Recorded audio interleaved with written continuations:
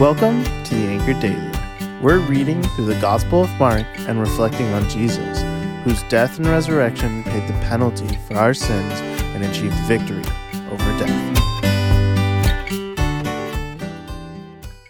This can be a hard time of year. It's still kind of dark. It's still pretty cold. And let's face it, your bracket is probably looking pretty rough. Am I right?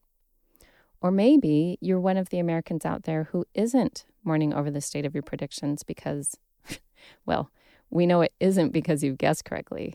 No, it's because you're not participating in the drama that is March Madness. Even if you choose not to entangle yourself in college basketball, you are going to encounter disappointment in your life. Maybe even a lot. And you're not alone. In our scripture today, we find one instance after another of unmet expectations. Let's jump in. We begin in Mark 10, verse 17, with the rich young ruler, eager to inherit eternal life, but disappointed that Jesus would call him to forfeit his material goods for a life of following Jesus. Then in verse 26, Jesus' disciples are shocked that he would say it's difficult for the rich to enter the kingdom of God. In verse 33, Jesus, their own Messiah, tells them that horrible things will happen to him. He will be killed and then rise. And last, in verse 35, the brothers of thunder, James and John, looking to the future, ask to be seated in glory next to Jesus. They can't even really comprehend what they're asking, and I can't imagine they could handle knowing how the next few months of their life are going to play out anyway. We are people of expectation, aren't we? We make a vision of the future in our minds, mapping out our day, our week, our life even. It can be helpful and wise to do that sort of thing. It helps prepare us for things like an upcoming project or deadline, or even preparing dinner for your family.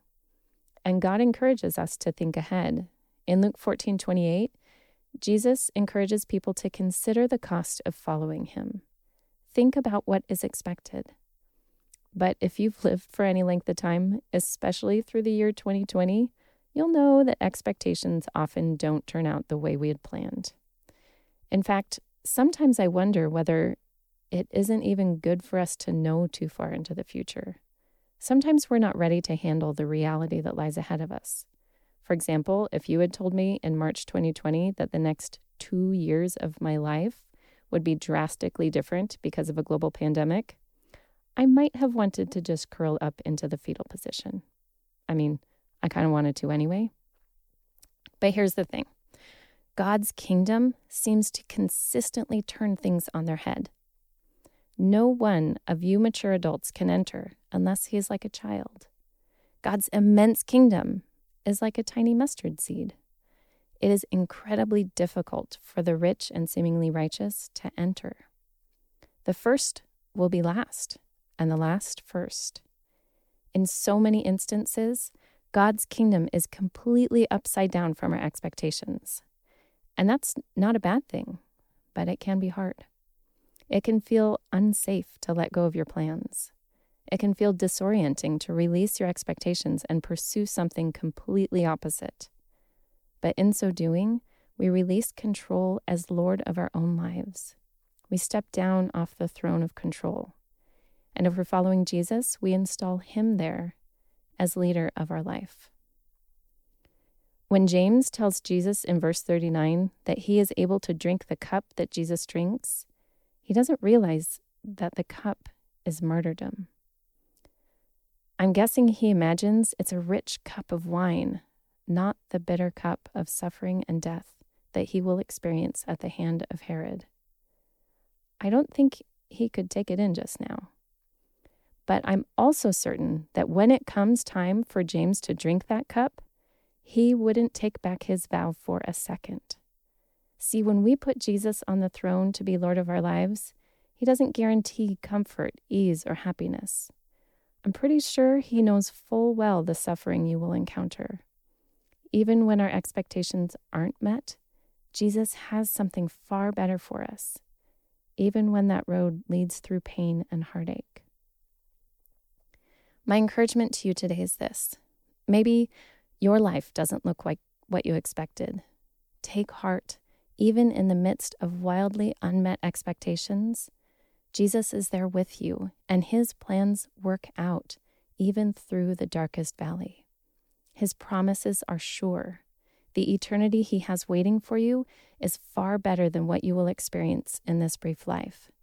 And it's possible that your suffering is an opportunity for his glory to be displayed, either through your deliverance in this life or your faithfulness and deliverance in the life to come. So grieve those unmet expectations. It's good to grieve them so you can come to terms with your present reality and what Jesus has for you today. God loves you deeply and is entirely good. His plans may be difficult, but the God of redemption has bigger plans than you could probably imagine. So keep holding on, keep talking to God. He is faithful. Would you pray with me? Lord, our lives are in your hands. Help us to trust you. Help us to believe in a future that is good. We know that your steadfast love endures forever. Let us live with open hands and embrace what you have for us today. Amen. Thanks for joining us today. If you want to check out more podcasts just like this, you can go to bethel.ch and you'll find amazing selections of podcasts and much more. If you'd like to get in contact with us, you can email us with podcasts@bethel.ch. See you next time.